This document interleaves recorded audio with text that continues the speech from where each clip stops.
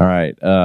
As I've said in the past few weeks that I'm giving, thanks, Rick, giving our people a chance to share. And so this morning, my good friend Doug Shreve is coming up here to give a word. So, Lord, I just pray that you speak through Doug today and that you just let him enjoy his time up here as he shares your word. I trust you and him, and I pray these things in Jesus' name. Amen.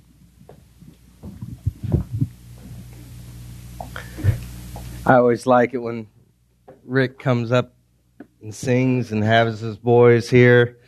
It's kind of fun to sit in the back today and sing the songs and stuff. I can remember with my mom singing next to me. You guys probably, when you were growing up, did you sing hymns and stuff like that? My mom, like, picture me, like, I don't know, like my boy's age and in a pew, and my mom, man, she would just hit those soprano notes. And she had hit them with a lot of confidence. And I remember my sisters and I kind of like, ugh. But you should hear Brent Sutton sing. Man, he is really good. I was right next to him.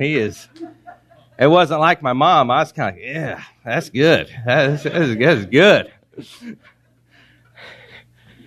Sitting in the back is fun too. Normally we're late to about everything. I've always been late to everything in my life. I just kind of leisurely approach life, and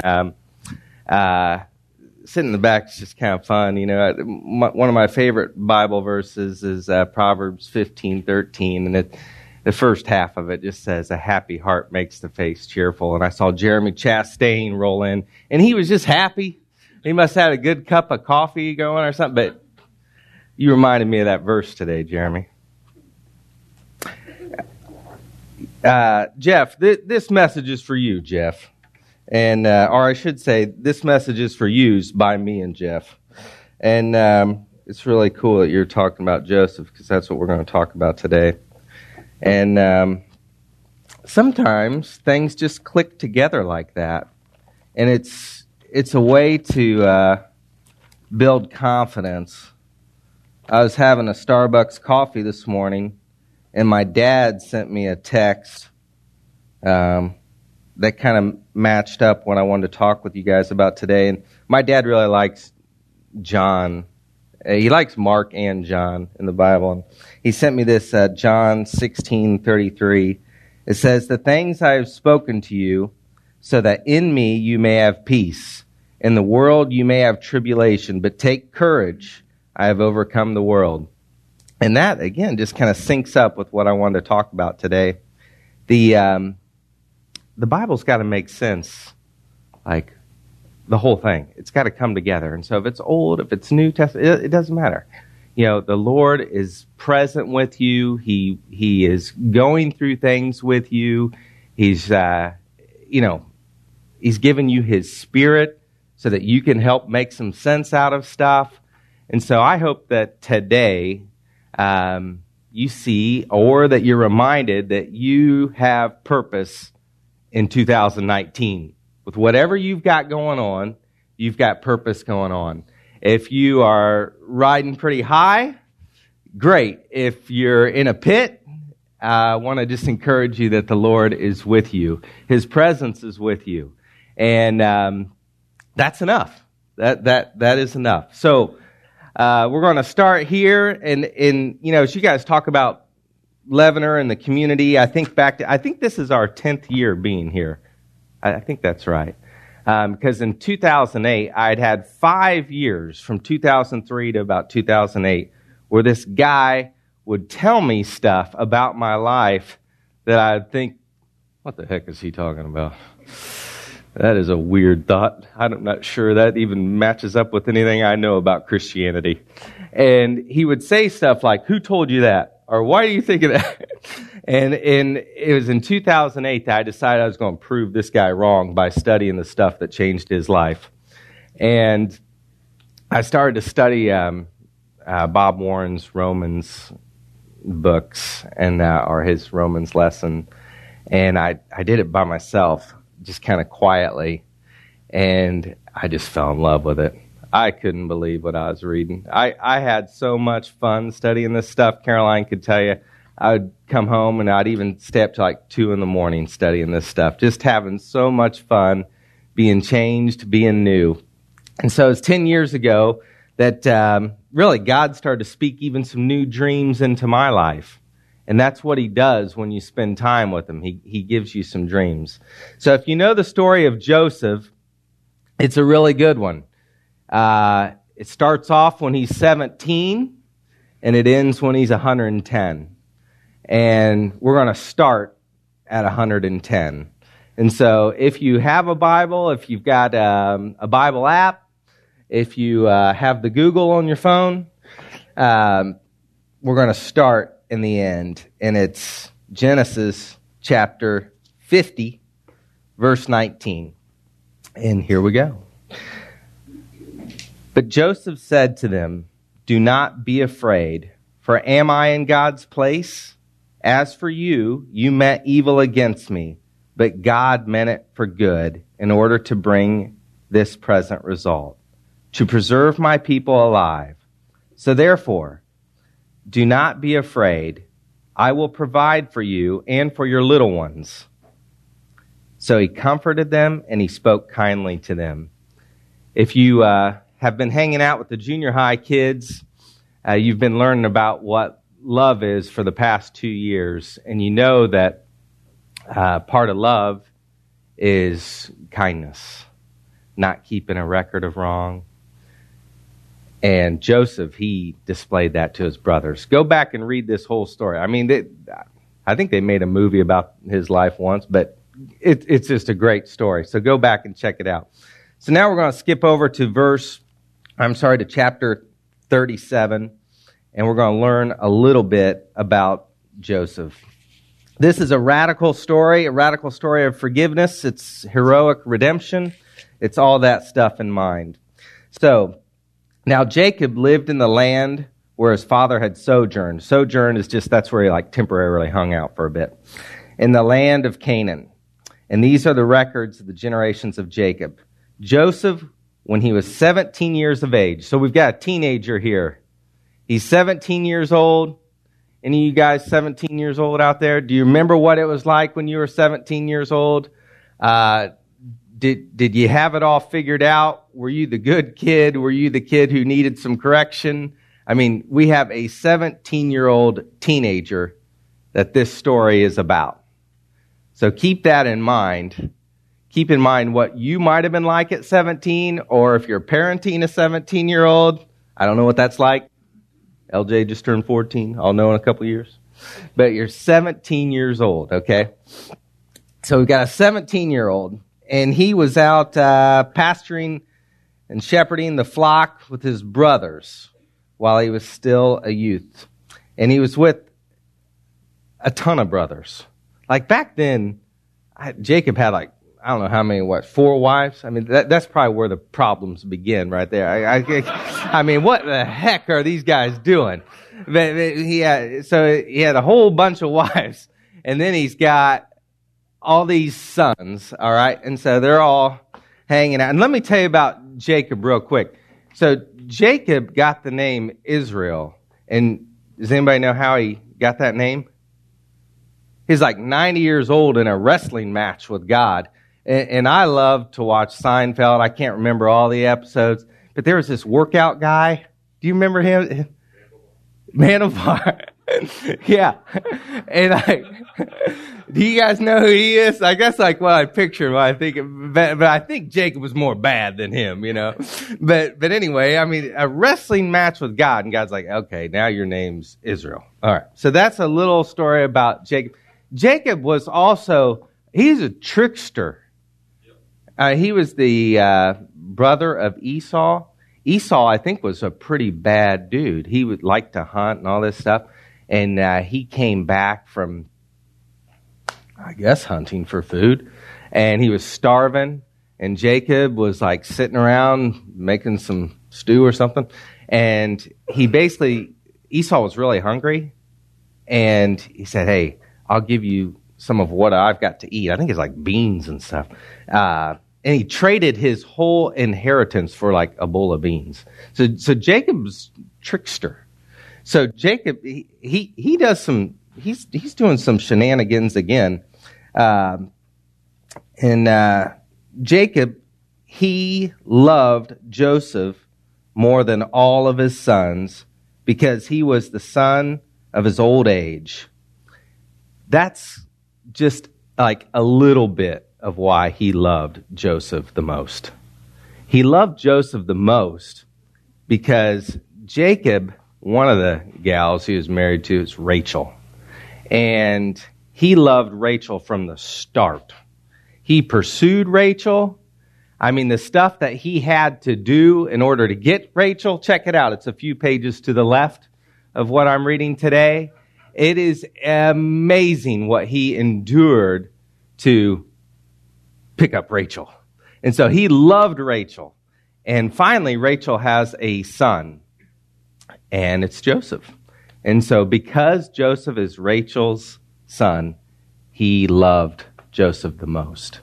There's another son that comes later, but for right now, it's Joseph. And he loved him so much that he made him a vari-colored tunic, which would be kind of like a robe. And his brothers saw that their father loved him more than all of his brothers, and so they hated him and could not speak to him on friendly terms. Then Joseph had a dream, and he told it to his brothers. They hated him even more. He said to them, "Please listen to this dream for which I've had. Behold, we are binding sheaves in the field, and lo, my sheaf rose, and it stood erect. And behold, your sheaves gathered around and bowed down to my sheaf." Then his brothers said to him, "Are you actually going to reign over us? Are you really going to rule over us?" So they hated him even more for his dreams and for his words. Now, he still had another dream and related it to his brothers. And he said, "Lo, I've still had another dream. And behold, the sun and the moon and the 11 stars bow down to me." He related it to his father and to his brothers. And his father rebuked him and said to him, "What is this dream that you've had? Shall I and your mother and your brothers actually come to bow ourselves down before you on the ground?" And his brothers were jealous even more. So here's what we got going on here. We've got some bad dad problems. We got a trickster, and you've got generations of this. Like we could even go back a couple more. And so you've got some bad daddy stuff going on that's being passed down the line. You've got some brothers that hate you. His mom dies later. And then you tell them that you tell the brothers that they're going to bow down to you. So you've got all this happening. And it's easy to read this and think, poor Joseph. Man, poor guy. He's got all these things going on. But Joseph, he made some really bad mistakes. You got to remember, he's 17 years old. But Joseph made, I think, 3 really big mistakes. The first mistake he made is he was a tattletale. Now, Caroline and I have 4 boys, and so tattletaling happens all the time. Dad, he's still on his phone. Dad, he's up in his room with his headphones on. I mean, we hear this stuff constantly. But Joseph, he was a tattletale because in verse 2, he says, where is it here? Yeah, while he was out with his brothers, Joseph brought back a bad report about them to his father. And so Joseph was probably, "Dad, you're not going to believe what these guys are doing. They're on their iPhones. They're not even paying attention. We're going to lose everything." And so he brings back this bad report. Joseph was a tattletale. The other thing he did is he told his dreams to folks who don't like him. And so if you ever have some dreams and some plans and you're really excited about them, probably not a good idea to tell them to people who don't like you. And then the third mistake he made is he sported the tunic around. And so he rolled up to the brothers while they were probably wearing some brown or gray. And he rolled up in this multicolored, flashy, flamboyant thing. And you're going to get hit on that one. And so he just lived life in the tunic. And so Joseph had some gifts. I mean, he had dreams, he could interpret dreams, but he really lacked some maturity. And those three things show it. He's 17 years old. So that's what's going on so far. And I guess as you're thinking through the story of Joseph, and you think about it with what you know today, you have been made new. If you're in Christ, you've been made new. You've been made complete. You're righteous. You've been made holy. You're completely forgiven. But your character might need some work. And sometimes that takes time. You may be going through some stuff where the next step is it's actually worse than where you were. And maybe even two more steps where it's worse. It's like, God, where are you in this? You tell me you love me. You tell me that you've made me new. What's going on? Why am I in this situation? And I don't know the answer to that. But I can tell you that He is with you. He will not leave you. He will comfort you. He may use people in here to do that, or He might just do it Himself. And there's a lot of stories about this. Like you think about Daniel in the lion's den. God didn't just like loft him out of there and everything was okay. He was with him in the lion's den. And then my favorite Old Testament Bible story is Shadrach, Meshach, and Abednego. When they're in the fiery furnace, there was another dude in there with them. And that person is with you when you're going through whatever it is you're going through. And we've been here 10 years. I've seen a lot of what you've gone through. And then some of you have seen what I've gone through. And so we've been able to be there together, but the Lord is with you at all times. And so it just takes some maturing along the way. As we walk along here, the brothers went to the pasture, their father's flock in Shechem. Israel, Jacob, said to Joseph, "Are not your brothers pasturing the flock in Shechem? Come, and I will send you to them." And he said, "I will go." And so we started this story with Joseph hanging out with the brothers, right? He was watching the flock. And now we're at the place where he was not invited. They're like, let's leave before Joseph wakes up, or whatever. They got out of there. They did not want to be with him. And so he was not with them. But he said, "I will go." And then he said to him, "Go now and see about the welfare of your brothers and the welfare of the flock, and bring word back to me." So he sent him to the valley of Hebron, and he came to Shechem. A man found him, and behold, he was wandering in the field. So picture Joseph walking around looking for his brothers. "Hey, fellas." I don't know if they had a cowbell. I don't know what they did, but he's looking for his brothers. And this man finds him. He says, "I'm looking for my brothers. Please tell me where they are pasturing the flock." Then the man says, "They have moved on from here." For they said, "Let's go to Dothan." So Joseph went after his brothers and found them in Dothan. And when they saw him from a distance, and before he came close to them, they plotted against him to put him to death. They said to one another, "Here comes the dreamer. Now then, come and let us kill him, and we'll throw him in one of the pits, and we'll say a wild beast devoured him. Then let us see what becomes of his dreams." But Reuben heard this and rescued him out of their hands and said, "Let us not take his life." Reuben further said to them, "Shed no blood. Throw him into the pit that is in the wilderness, but do not lay hands on him, that he might rescue him out of his hands to restore him to his father. So it came about when Joseph reached his brothers that they stripped him of the tunic, of the vari-colored tunic that was on him, and they took him and threw him into the pit. The pit was empty and without water. So here's Joseph going to see what's going on and then give his report to his dad.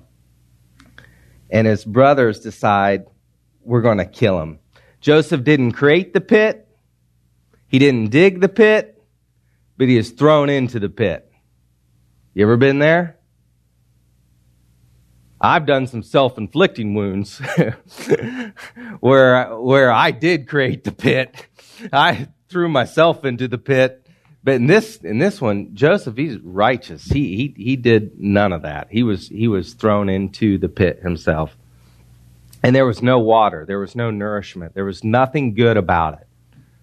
He was just there alone. I cannot imagine the fear, the anxiety that he must have had hearing his brothers talking about how they're going to kill him. Cannot imagine what that would have been like. And it's interesting here, Reuben, he was the firstborn. Firstborn back then received a double inheritance. But you got to remember, Joseph was the favorite. And so Reuben, he knows Joseph's going to receive this double inheritance, so he's really jealous. He also knows that if he saves Joseph's life, maybe my dad will reconsider this whole inheritance thing. And so he does. And so everybody's kind of looking out for themselves at this point. So I tell you what, guys, if you want to see the supernatural take place, the kind of stuff where you don't ask one of your friends or post on Facebook or tell somebody what you're looking for, if you want to see the supernatural place and you're in a pit, and you're tired of talking about it, or you just don't want to talk about it, know God is there with you, and I guarantee you in time you're going to see something break through. And it's just going to be amazing. And that's what ends up happening in this story. As we go on a little bit, they sat down to eat a meal. I thought that was just cold-hearted. I mean... Talk about killing somebody. They're like, who's hungry? I mean, it's crazy to me. But they sat down to eat a meal. And as they raised their eyes and looked, behold, a caravan of Ishmaelites were coming from Gilead, with their camels bearing aromatic gum and balm and myrrh, and on their way down to Egypt. Judah, and this is the same Judah that the lineage of Christ comes from, like Boaz and David and all these cool dudes. This is Judah. Here we go. What's Judah say? Judah said to his brothers, hey, what profit is it for us to kill our brother and cover up his blood? Come and let us sell him to the Ishmaelites and not lay our hands on him. For he is our brother, our own flesh. And the other brothers listened to him. And so they literally sold him into slavery. Then some Midianite traders passed by. So they pulled him up and lifted Joseph out of the pit and sold him to the Ishmaelites for 20 shekels of silver. Thus they brought Joseph to Egypt. So they sold their brother.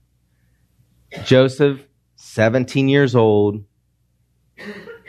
loved by his father, daddy's number one, sporting the multicolored stuff like royalty, is stripped of something very important to him, a gift, a valuable gift, a gift with meaning.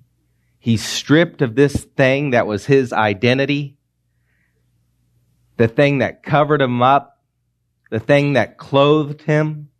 Maybe some of you have had something really important stripped from you.